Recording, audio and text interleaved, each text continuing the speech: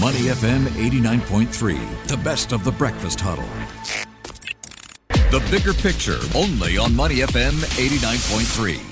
Money FM 89.3. Good morning. It's the Breakfast Huddle. Elliot Danker and Ryan Huang with you. It's time now for the bigger picture. And of course, yesterday, the fourth quarter advance estimates, Singapore GDP numbers were released. And this is a topic of conversation moving forward because people still trying to get a grip on how this will affect the coming quarter. Yeah, it's on the front pages of the Business Times and Straits Times. So a bit of a bellwether for the rest of the region in terms of how Q4 played out. And of course, we want to look into how the first quarter will be and the coming quarters as well. So once again, 3.8%, a sharp slowdown from the 7.6% growth achieved a year earlier. So a bit of moderation as expected. Let's unpack it with Vishnu Varatan. He is the Head of Economics and Strategy for Asia at Mizuho Bank. Morning, Vishnu. How are you doing today? Good morning. Not too bad. Happy New Year. Happy New Year, Vishnu. Now, let's look at the numbers we have on the table. And we are looking at a slowdown dragged down by manufacturing, especially electronics. How bad is it exactly? That's a good point. So it was a tale of two cities. You had a manufacturing recession, essentially at least a downturn, if not a recession, and you got construction outperforming.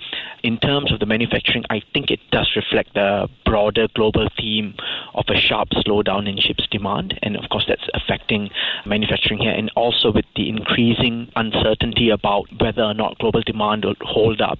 That has got a knock-on impact on how much inventory global manufacturers and retailers want to hold, and that feeds back into a further slowdown in the manufacturing sector. So the manufacturing sector will probably stay pretty subdued, and this is really the Q4 is the canary, suggesting that 2023 is going to be a year of subdued manufacturing and a further slowdown in aggregate growth. Yeah, so we saw the sector shrinking 3% in the fourth quarter compared to a 1.4% growth in the previous quarter. In fact, it's the sector's first contraction since the second quarter of 2020. So that kind of reflects how much pain the industry is going through. And you talked about how things could be going through a further slowdown. We have that warning coming through from IMF yesterday about a global recession. How will that play out for the region, and how will we see that recession in Singapore? I think both in Singapore and in the region, interestingly, it could be, a very divided picture. I think on one front, in Singapore's case, perhaps construction and to a lesser extent property can serve as a backstop along with some segments of financial. Manufacturing will probably experience a deeper downturn. Similarly for the region, the externally focused interest rate sensitive sectors could do worse and certainly slip into a contraction, whereas the resumption of travel and tourism, which would probably continue for a good part of this year, would probably offer some, backstop. But these are, of course, in different industries, so it'll be, different fates playing out, and depending on which part of the economy you look at. Sounds like an uneven story for this year, with some sectors doing better than others. And I think it partly ties into what we're seeing in China, the reopening story. So there is a bit of back and forth going on because of the pickup in the number of cases as the borders reopen. We're going to see waves of possibly Chinese tourists. But at the same time, the case numbers are going to be a worry for many people because it means disruptions as well. What do you take away from the latest from China? So that's really a good point that you made, that it is not, an unimpeded story of, acceleration in travel. So I think the way, we deem it is, by and large, is going to be a story of improvement with a bumpy ride in Q1 as China tries to head towards herd immunity.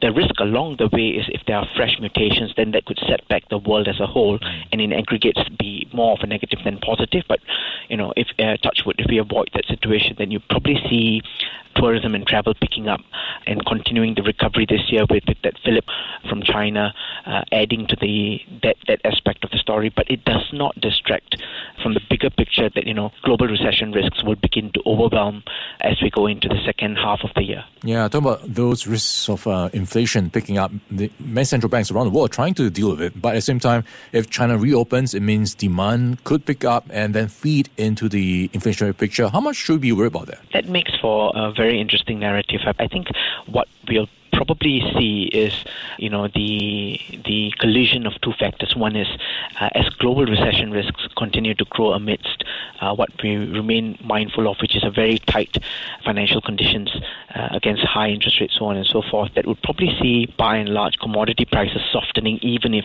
oil is temporarily backstopped. But at the same time, you'd also see, Chinese tourists heading out, giving rise to prices being elevated in certain segments, like, say, in the hospitality sector, in some services sector. So the ongoing migration of inflation will become more stark. You'll find further disinflation in most of the basic goods and commodities, the upstream inflation, but you see services inflation remaining sticky, which only increases the threat of a policy misstep and tightening-induced recession in the second half of the year. Yeah, Vishnu, talking about policy missteps or potential missteps, we have the Federal Reserve in focus this year again because of the expectations that they might start to slow down on their rate hikes if they can deal with inflation. What's your expectations on how things will play out in the coming quarter and how that will mean strength for the US dollar, which was actually quite supportive of the US dollar growth last year? What are we seeing in terms of strength this year? Well, I think in terms of the Fed, we expect that at the February and the March meetings, the Fed would do a combined 50 basis points at least, more likely 75 basis points, but they'll be very close to where they want rates to end. Whether or not there'll be additional 25 basis points in the second quarter would depend on the exact details rather than the deceleration of inflation. The deceleration is a given. The details of core PCE, particularly the core services without rentals, would be really what the Fed focuses on and pays a lot of attention to. Typically, when you can see the peak within the horizon, that would mean peak dollar, and the dollar ought to start to decline, which we already saw happening at the end of last year. But we think this time around that path is not going to be as smooth, certainly not unimpeded, because even as there's another story about ECB possibly doing more tightening, hence making a case for a stronger euro, there's also the risk of fragmentation risks because of the weak links in the Eurozone not being able to withstand the rate hikes. That fragmentation risk could undermine confidence in the euro and, ironically, it may cause the euro to weaken, in which case a weak dollar story then begins to crumble. And you could see the dollar being rather bouncy and a bit resistant to unimpeded weakness. Vishnu, you mentioned peak dollar. We saw dollar at about 1.43 versus the Sing dollar last year in September, and now it's at 1.34. Going forward into 2023, are we expecting the Sing dollar to, be at these levels and stay resilient? I think by and large it should average around these levels. The barriers are quite high for something to hit above 143, 144 again. But that said, we should not expect a sanguine flatlining 134 or even for that matter, a pullback further to 130, 132. I think along the way we will get bumps where you will get dollar sing at 138 to 140 regions during outbursts of dollar strength that could come about during periods of heightened uncertainty, recession risks, or even Eurozone-related risks that would naturally boost the dollar as a corollary. Yeah, things won't play on a straight line like in many other cases. We've been chatting with Vishnu Varatan. He is the Head of Economics and Strategy for Asia at Mizuho Bank. Vishnu, always great catching up with you. Thanks for having me. Have a good one, Ryan.